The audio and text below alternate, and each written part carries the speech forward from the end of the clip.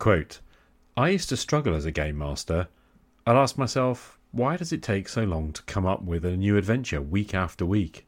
And why is it that most role-playing rulebooks, despite being hundreds of pages long, never thoroughly address how to actually prepare for and run a game?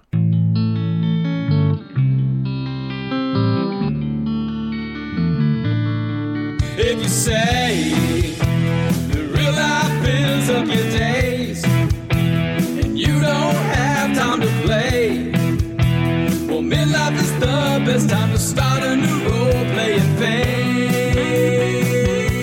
And you need a rescue. Jay's coming at you with a rescue.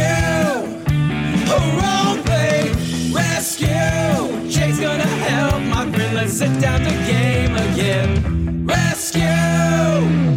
My name is Che Webster, and this is Roleplay Rescue. Greetings, rescuers! Welcome to another episode of Roleplay Rescue, the podcast about getting lapsed roleplayers back to the tabletop. I want to begin with an apology. Whether it's true to your perception or not, my perception has been that I've been drifting somewhat in my podcasting the past month or two. I think the shift out of lockdown here in the UK and returning to school full-time as a teacher has, frankly, taken its toll. I don't think I have been coping very well, and honestly, exhaustion has taken its pound of flesh as well. I've said so before, and as you will hear in the call-ins later, I am not alone in this feeling, but it's not a good reason to drift. So sorry to you guys for the slowdown and glide away from my core reason to podcast, getting folk back to the table. Today, I'm going to attempt to take a firmer hand with my show and talk about something that, honestly, I've been fearful to talk about simply because I've heard plenty of people criticise myself and others for doing so. I want to share some thoughts about Gamemastering, the book by Brian Jameson from which the opening quotation was taken. Why am I going there then? Well, simply, I'm going to share the nitty-gritty of thoughts about how I'm getting myself back to the table. Listeners of the Dungeon Master's Diary episodes will be aware of some of this, as will anyone who's listened to episode 711, Not Letting Work Kill My Hobby, but there are some deeper thoughts that I was going to simply share with patrons privately, but which, on reflection, feel like they might be useful to a wider audience. So, here we go. This is Season 7, Episode 15, on Game Mastering, Part 1. But first, I wanted to share a few call-ins from listeners. So let's dive in. Rescue! Hey there, Che, it's John here from the Red Dice Diaries. I'm just listening to your latest episode titled Not Letting Work Kill My Hobby.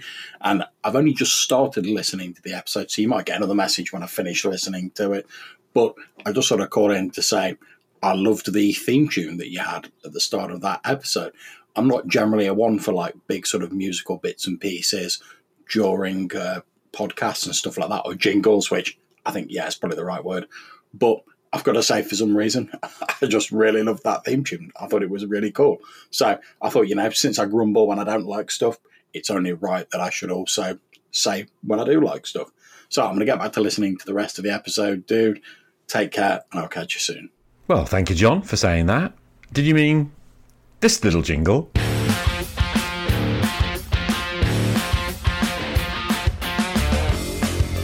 Jay's gonna bring me back. Give me a +1 to attack. Whoa, oh, oh, I want to come back to the dice. Whoa, oh, oh, oh, I think I need some good advice. I need a roleplay rescue. Oh yeah. I need a roleplay rescue. Oh yeah. Oh yeah. Hi Shay, it's Lee Williams here of the oft-delayed, barely started Folder podcast. Now, something you said in episode 711 resonated with me about starting something. This is why I've never got an episode of my podcast done yet. I'm afraid to start. And the same thing with online gaming. particularly before the pandemic. But yes, it's starting. And I'm glad you mentioned it because it's made me realise what the problem is. Now, we confront it. So, thanks for bringing it to my attention in a roundabout way. And keep on gaming, dude. The world needs you. First time caller, Lee Williams. Thanks so much for calling, mate. It's great to hear from you. And I'm glad that you found something of use. As I've always said, I think that the whole purpose of doing it is just to get ideas out there into the community, and I'm really glad that something resonated. So, thanks for calling in. I'm not sure the world really needs me, but I certainly know that I appreciate you saying so. Hey there, Jay. It's John again from the Red Dice Diaries here. Just continuing to listen to your Not Letting My Work Kill My Hobby episode, and I think you offer some great advice in that, and I sympathise, dude. Although I'm nowhere near under the strain that sort of teachers and people like yourself sort of working in like the public sector are facing. For myself, because we've got various issues due to the pandemic, although I'm working from home, I'm probably working sort of like 2 to 3 hours extra a day now. And granted, I'm pretty much just sat in front of a computer. But when I finished at the end of the day, I then don't want to sit in front of the computer for even more hours to plan out a game, run a game, or sometimes even playing a game. Because as you rightly say in your episode, I'm just very, very tired. Now, I have to be careful about the amount of time I spend on a computer anyway because of my epilepsy, and tiredness can aggravate that. But yeah, like I say, because of system issues with the whole working from home and stuff that's going on my work, we're putting in a load of extra hours where we're all trying to cover extra stuff. And it is very tiring when you add into the fact that myself and my wife are recording sort of 2 podcast episodes a week. I'm running 2 games a week. I'm playing in a 3rd game. It doesn't really leave a lot of time for anything else. And I know there's not exactly a lot people can do at the minute because of the pandemic, but it does just lead to I have odd days where I just get really worn down. And because I'm trying to sort of ramp up actually producing some RPG stuff at the minute, I've got to admit, I'm struggling to fit it all in. But I'm working on it. Thanks for the advice, dude. Really enjoyed the episode. Take care. John, thank you so much for calling in. And yeah, absolutely hear you and understand what you're on about. And I think it's just great for all of us, isn't it, to be honest about the fact that it's never easy in our culture these days, but it's certainly excruciatingly difficult during the pandemic. And I just think that we have to be honest with ourselves. I'm really glad that you found some useful advice in the episode. And, you know, I think that in the end, we just carry on doing what we can to enjoy ourselves when we have the energy. I think it's just that important not to be beating ourselves up when we don't. But then again, I do it all the time. So, anyway, I don't know what I'm saying. I'm just saying, I hear you, man. Keep it going, dude, because you're awesome. And I love everything that you do, and I'm just glad that you do it. Thanks, man. Game on. Hey, Jason here. Really enjoyed your interview with Peter Laws. I first encountered Peter, well, virtually. I've never met or talked to him, but I first came across Peter with a podcast he did years ago called The Flicks That Church Forgot. Unfortunately, that podcast is no longer done, as far as I know, but you know, I really enjoyed that. It maybe stopped 5 years ago, something like that. But where he would review horror movies and, you know, kind of from the Christian perspective and give his view and talk about it. And that, it was a good podcast. It really was. But anyway, I've always enjoyed him, you know, there 14 times, different places. So I was, you know, surprised to see him on your podcast and very delighted. Really enjoyed it. Thank you for doing that. That really made my day. So have a good one. Hey Jay, Spencer here. I just wanted to say thanks for a really great interview with Peter Laws there. What a fascinating guy. I mean, as someone who's raised in a secular household, never really buying into the whole religion thing, considering myself to be of, rational, scientific mind, I'm still perfectly capable of freaking myself out in the dark or being chilled to the bone by a good ghost story, despite claiming not to believe in such nonsense.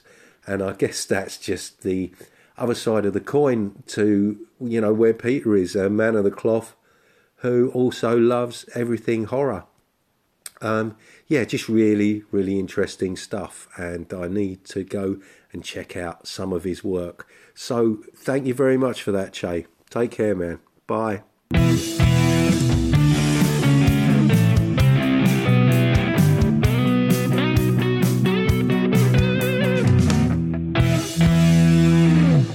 Here goes. I know that some listeners hate it when I talk about game mastering books, but, well, this is important, at least to me. Brian Jameson's Game Mastering, self-published in 2011, has had a major impact on me over the years. Initially, the book intrigued me and I tried to take the advice to heart. Doing so, I quickly ran into some genuine resistance from fellow gamers. As I entered more deeply into the OSR, by which I mean the old school Renaissance groups on G+, and across the internet, I met hostility and also found myself becoming hostile to Jameson's assertions about how, quote, dungeon crawls are the lowest form of role-playing, end quote, and his aggressively delivered rejection of returning to the standards of the 1970s, as he puts it. That book languished for years on the stacks, but, well, recently, following discussions with Daniel Jones, which never included discussions of Jameson's book, by the way, but while chatting about Otherworld immersion and my desire to create a deeper role-playing experience, memories of the old book resurfaced. This past week or so, I began to reread it and revisit it. It seems I am still niggled by the style and tone, but I'm also trying to mine the book for useful methodology. It's really the first and only book on methodology that I have found useful thus far.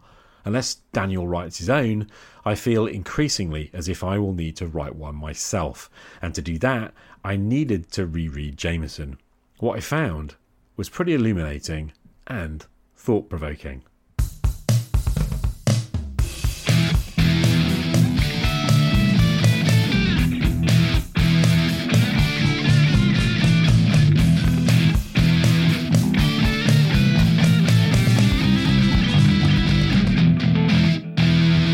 Aside from the fact that Jameson appears to favour one specific approach to role-playing games, his own obviously narrative-focused and deeply character-driven approach, and to reject all others, there are many pieces of methodology that I'd like to discuss. To be honest, the 319-page tome is huge and packed with ideas and instructions for what Jameson asserts are tools to lead to better play. I can't cover it all in one episode. I might come back again in future episodes, but I am loath to make the major promise of doing it all at once. Today, I just wanted to air the most fundamental claim in the book, a set of ideas that underpins the entire methodology, and to perhaps get your feedback on the first point in that approach. Before we dive in fully, let me say that Brian Jameson's book is something I consider to be useful. It's also freely available as an ebook from Gamemastering.info and also sold via Amazon from a link on that webpage. It's currently £20 in the UK, and I'll put links in the show notes. Let's begin with a quotation. Quote, briefly, here's a comparison of two ways to start. We'll cover each step in greater detail later in the book. Traditional way. GM chooses game system. GM buys/writes adventure. Characters are rolled up. Start playing. Better way. GM chooses players. Everyone agrees on setting. GM chooses game system. Characters are co-created. Adventure skeleton is written. Start playing. End quote. It's this approach to setting up a game that I want to explore today, or at least to begin to explore, because I kind of get the feeling that this will take more than one episode. To be fair, before I even got to this in the book, I was reeling from some of the definitions and assertions made in the introduction. The main one is the idea that it's a misconception to view the role of the game master as that of a neutral arbiter. For me, that essentially challenges the core of my old school sensibilities. I'm not sure I agree. For me, one of the roles of the GM is to adjudicate, and I feel that you need to do that fairly. Sure, you're never truly neutral, such concepts do not apply to human psychology as far as I'm concerned, but it is possible to sit in fair-minded judgment on the situation and make a genuine call. While I personally enjoy seeing players succeed, I have found play more rewarding when I don't give in to the temptation to favour them. But anyway, I digress. Jameson's formula intrigues me. Game Master chooses players. Everyone agrees on setting. Game Master chooses the game system. Characters are co-created. Adventure skeleton is written. Start playing. And it's the first one that intrigues me most right now. The idea that the Game Master chooses the players. Another quotation.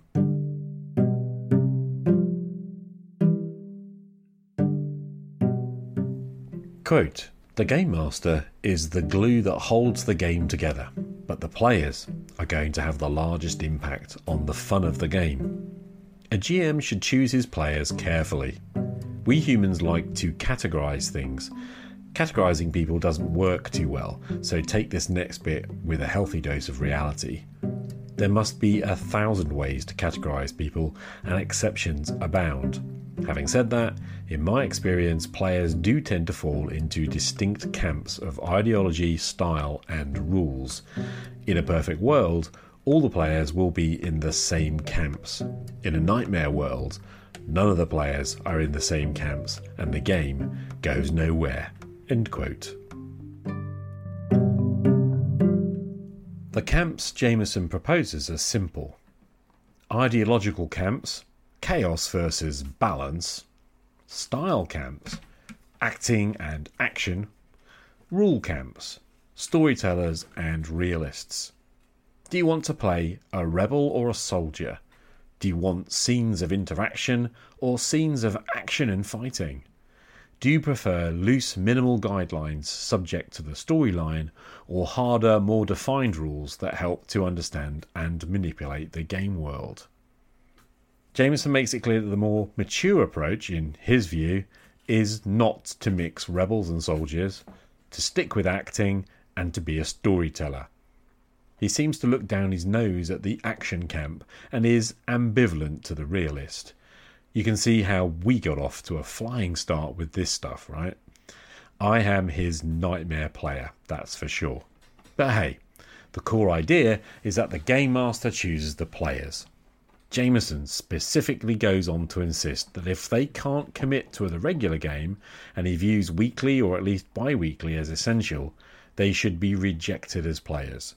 You should choose players who not only commit, but also fit the camps outlined above which suit your goal in running the game. Want to run a Robin Hood inspired medieval game? Don't choose players who favour balance. They are better suited to that police procedural campaign you want to play next month. Want to run a game with lots of characterisation and to roleplay lots of interesting interactions? Don't invite the action players, especially, Jameson asserts, never play with wargamers. Quote, "A subset of the realist category is the wargamer. I've considered this carefully and am convinced that wargamers aren't really interested in participating in a role-playing game. Why? Wargamers are obsessed with winning, which means others have to lose." End quote. Frankly, what an arse. Speaking as a wargamer, I love to roleplay. Maybe your experience of wargaming is filled with competitive gits who will do anything to win, but that's not all wargamers. I mean, let's be honest, Dave Arneson and Gary Gygax were wargamers. But anyway, want to run a game which favours a storyline over realism? Well, then choose a looser, lighter, more flexible game system. Clearly, according to Jameson, because I prefer a more realistic and grounded set of rules, I should not choose players who play more narrative games. In short, Jameson asserts, choose your players. And this has always rubbed me up the wrong way, but honestly, I do think he might be onto something. As much as I want to disagree, I recognise an underlying truth. You can't hope to please players and run the kind of deeply rewarding game I want to offer if you accept a random bunch of players. Not really, can you? I mean, I don't know, maybe you can, but I at least think you have to talk through your goals with your players. When I first read Gamemastering, I was playing bi-weekly with my friends. The only consistent player was my buddy Ian. Other players would come for a while, play with us, and then leave. For the longest time, I thought this was because I am a crap GM. Looking back, I wonder if it's because Ian and myself share three things in common. We are both rebels at heart, we are both action camp, and we both prefer realism in the rules. We can work with players who want to be soldiers, changing the emphasis to meet a theme, but all my best games have involved rebels, investigators of conspiracy, rebels against the Empire, seekers of lost knowledge. These are my most common themes. My games feature action, adventure and combat. Apparently, according to Jameson, this is because I am still immature. Check this out. Quote, "It has been my experience that action players tend to be relatively new to role-playing and that the more mature players adopt the acting style. But both styles of play are lots of fun." End quote. I know he qualifies his statement, but I'm glad I'm not grown up just yet. I love GURPS the most as a system. I enjoy D100 systems like RuneQuest or, even better, Mithras. I prefer D&D 3rd edition to any other edition, and that's because I want rules grounded in realism, or at least grounded in consistency. The thing I dislike most is the arbitrary GM fiat that kind of changes every single bloody session. And so Ian and I eventually ended up alone. Deb stopped playing because she doesn't care about rules or about combat scenes at all. She's acting camp, although she doesn't act per se, proving to me that Jameson is wrong about the label. But anyway, others stopped because on top of life being too busy, they weren't into action as much as acting as well. Plus they preferred less grounded rules and more story fluid approaches. Sitting here today, I realise that I am also pretty extremely rebellious, action orientated and prefer my rules with hard lines, and I guess I am at least able to say that apart from asserting I'm immature, Jameson has given me clarity about why so few players want to play at my table. But to choose our players? This rankles. I mentioned Ian, my long-time gaming buddy. He will tell you of the group who told him they were ending the campaign, disbanding the group, and then secretly moved the game elsewhere to exclude him. This happened just prior to my meeting him, I think. They didn't have the courage to talk to him and ask him to leave. And that rankles. We are who we are. Sounds trite, but acceptance is vital to me. I don't like the idea of your police procedural with no combat and using the merest sketch of a rule system, but it doesn't make me either a bad person or a bad player or a bad game master. It makes us different, and I want to value that difference. But my problem is that choosing your players smacks of rejection, pushing people out, saying, you don't fit in here. But maybe Jameson is right. Maybe we do need to be clear and tell people this game isn't going to be fun for you. Of course, Jameson doesn't tell us to kick out players. He says we should choose them, the positive framing. But as the kid who was always either picked last or, if there was an odd number, left out altogether, this still feels like rejection to me. Can I bring myself to do it? I really don't think I can. Even if I do see the wisdom, it just feels wrong to me. What do you think? Am I being oversensitive? Silly even? Perhaps the solution is not to choose, but to do what most folk prefer. Advertise the game, make clear the sort of game it is, and hope the right people show up. That's the traditional way that Jameson rejects, just warmed up and made to appear more aware of so-called differences in playstyle. No, Jameson is clear. You contact and invite the players you think might fit your campaign idea. You ask them the questions. You reject folk who don't fit. As wise as that might seem, I just can't quite see myself doing it.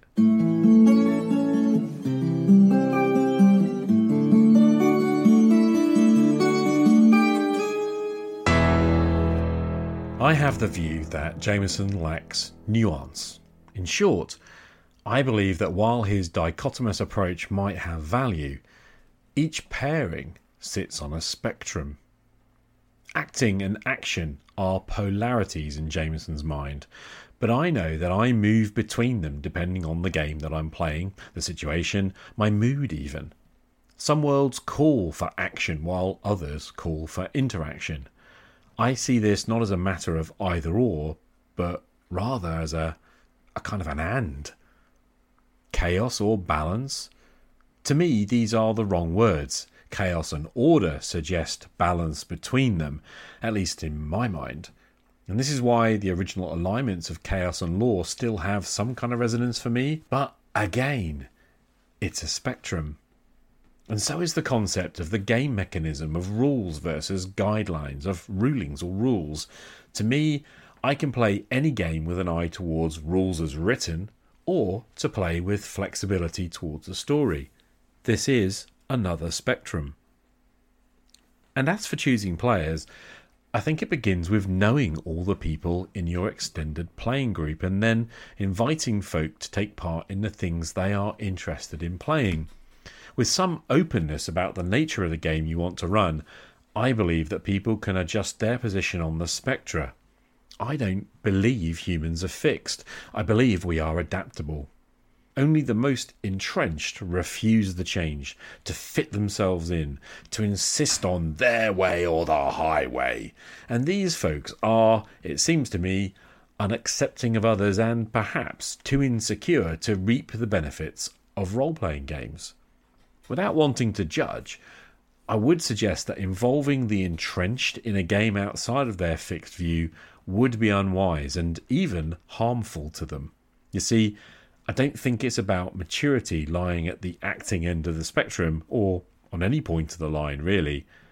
I believe that maturity comes from flexibility and a willingness to collaborate at the table. That's why I think choosing your players is an act of collaboration too. Put your idea out there, allow people to refuse. It's not a rejection of you. Perhaps they're just not ready or willing to enter into the world you are trying to create. And that's okay, isn't it? I think Daniel Jones says it best when he says you have to sit and have a conversation about what your goals are. I think clarity of vision lets people choose for themselves. Are they going to enter into this vision, or do they stand outside? That's not necessarily my choice to make as game master. I believe that each player can choose for themselves. Game on.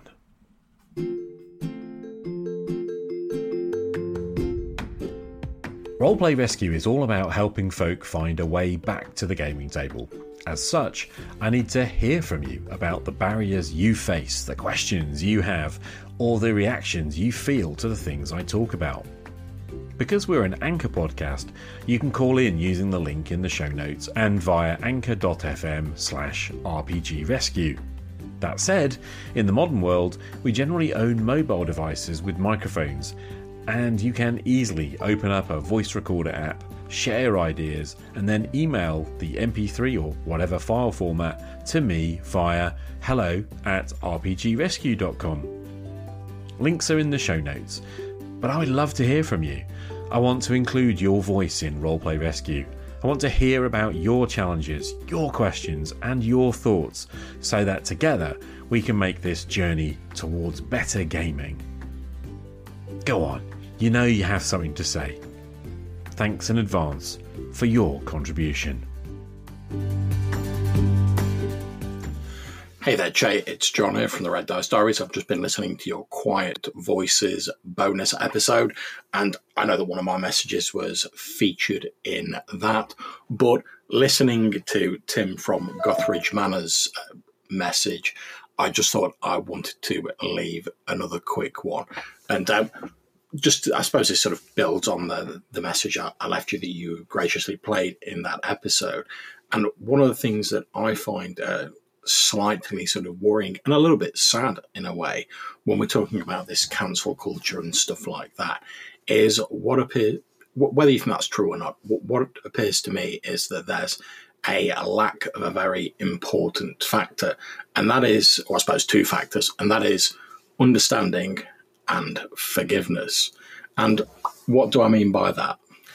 Well, in the particular case I'm going to talk about, I was publishing some of my RPG stuff onto my blog and putting it on drive-through, and I just wanted to put up a little post saying that, oh yeah, I've put some stuff up as pay what you want on drive-through RPG.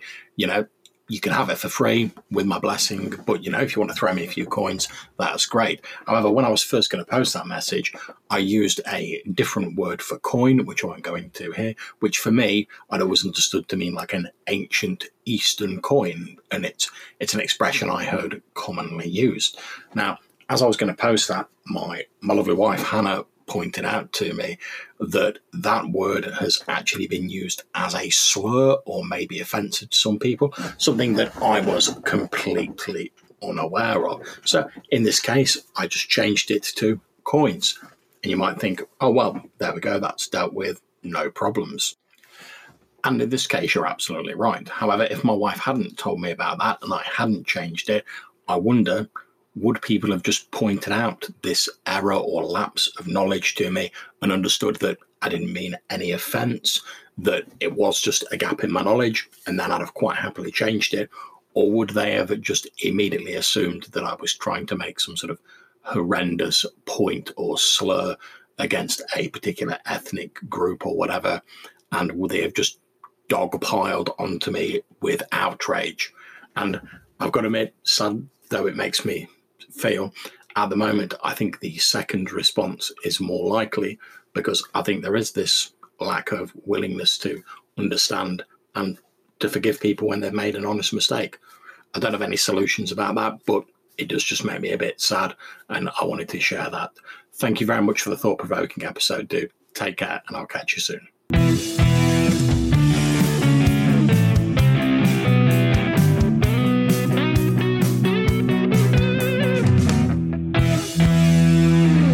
Another one bites the dust, as they say. That's a wrap for another week.